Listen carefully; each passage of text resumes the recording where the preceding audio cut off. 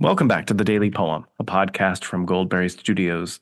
I'm Sean Johnson, and today is Tuesday, January 23rd, 2024. Today's poem is by John Keats, and it's called When I Have Fears That I May Cease to Be. I'll read it once, offer a few comments, and then read it one more time. Here is When I Have Fears That I May Cease to Be, a sonnet that takes its title from the first line. When I have fears that I may cease to be before my pen has gleaned my teeming brain, before high-piled books and charactery hold like rich garners the full ripened grain, when I behold upon the night's starred face huge cloudy symbols of a high romance, and think that I may never live to trace their shadows with the magic hand of chance, and when I feel, fair creature of an hour, that I shall never look upon thee more, never have relish in the fairy power of unreflecting love. Then on the shore of the wide world I stand alone, and I think till love and fame to nothingness do sink.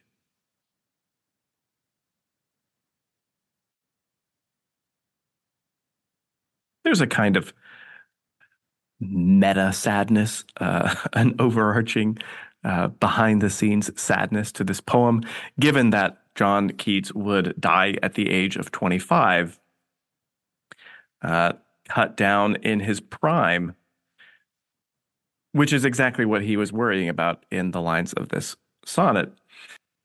He had it right after all. But a sonnet it is, and yet it's in many ways a kind of anti-sonnet. If what you think of when you think of the English sonnet is something by Shakespeare, and you probably should, that's a correct instinct. Uh, if you were reading a sonnet that began this way and its author were Shakespeare, you would probably expect a kind of surprising turn or solution to this problem at the end of the poem. That's the way that a sonnet structure works. It usually proposes a problem, and then the poet uh, offers a solution or answer to that problem, or a way of reconceptualizing the problem so that you can see it in a new light that maybe makes it not so problematic after all. Here, though, uh, we don't get to line 8 or 9 or line 10 or 12 and hear the poet say, "Ah, but you and your love make me forget all of these things, and life seems, full of possibility and worth living, et cetera, et cetera." No, we really get the opposite of that.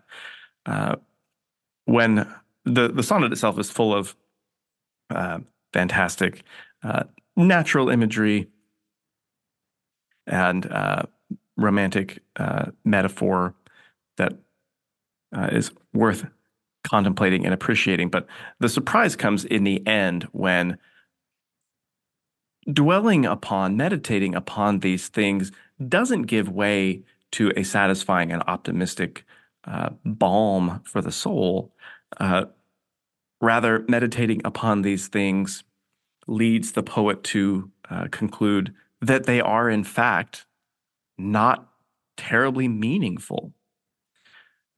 As I think about all of the things that I will miss out on in dying young, I conclude, I stand on the wide world's shore, and I conclude that they are relatively worthless after all. Uh, One might say that's a bit of a downer if you're a romantic. Uh, the shore of the wide world itself could mean or represent a number of things that might color our judgment of the conclusion of the poem. If the sea that is implied here, the speaker is looking out upon, is just a sea of troubles, to borrow from Shakespeare, then maybe it is a negative thing that it drowns out the speaker's thoughts of all of these possible goods in his life. But if, as is fairly common, the sea is a symbol for eternity, then perhaps the conclusion of the poem is saying something like, when I contemplate what is infinite, then these things that I'm worried about losing, they pale by comparison and they cease to mean very much. Even uh, that thing which so many of his contemporary romantic poets might have celebrated above all else, uh, romantic love, or what he calls unreflecting love. Uh, the idea of relishing in the fairy power, the mysterious otherworldly power of a love that you abandon yourself to, that where reason uh, takes a holiday, and the heart is just enraptured by this love. That's the kind of love that fades to nothingness as he contemplates, uh, along with the uh, the fate spelled out in his stars that is mysterious to him, but could indicate a high romance. Maybe not. He'll never know because this is his celestial destiny is not one he'll live long enough to trace out, unless, of course, his celestial destiny is simply to die early.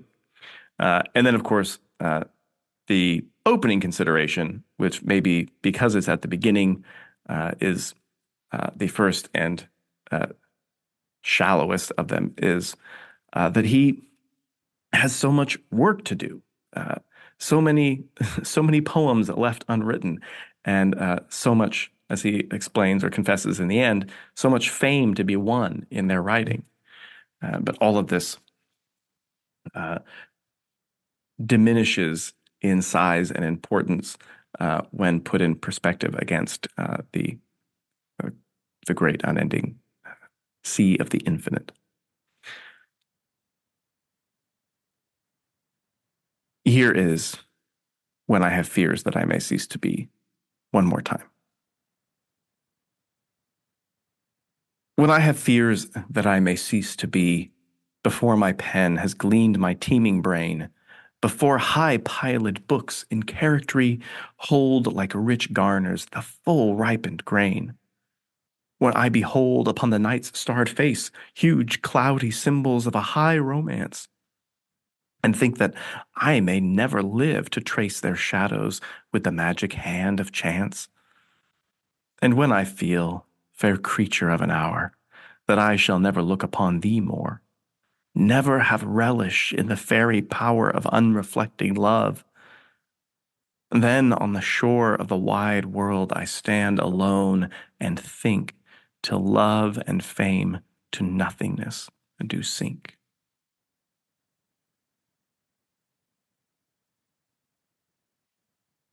Of course, there is the final and tragic thought that the speaker of this poem really only misses out on the chance to write his high-piled books and trace the shadows of a high romance written in the stars, and even to relish the fairy power of unreflecting love, because instead of simply spending his remaining time doing those things, he spends his remaining time pre-mourning the loss of those things. So this poem ends up as a kind of uh, riddle, or it presents a kind of ambiguity, and we have to decide which way to take it. Is this, in fact, a celebrating the loftier conclusion that fame and love must sink to nothingness in the face of the uh, eternal and infinite? Or is this a kind of carpe diem poem, a seize the day poem, a lament, an ironic lament that he only misses out on these things because he spends so much time worrying about missing out on these things?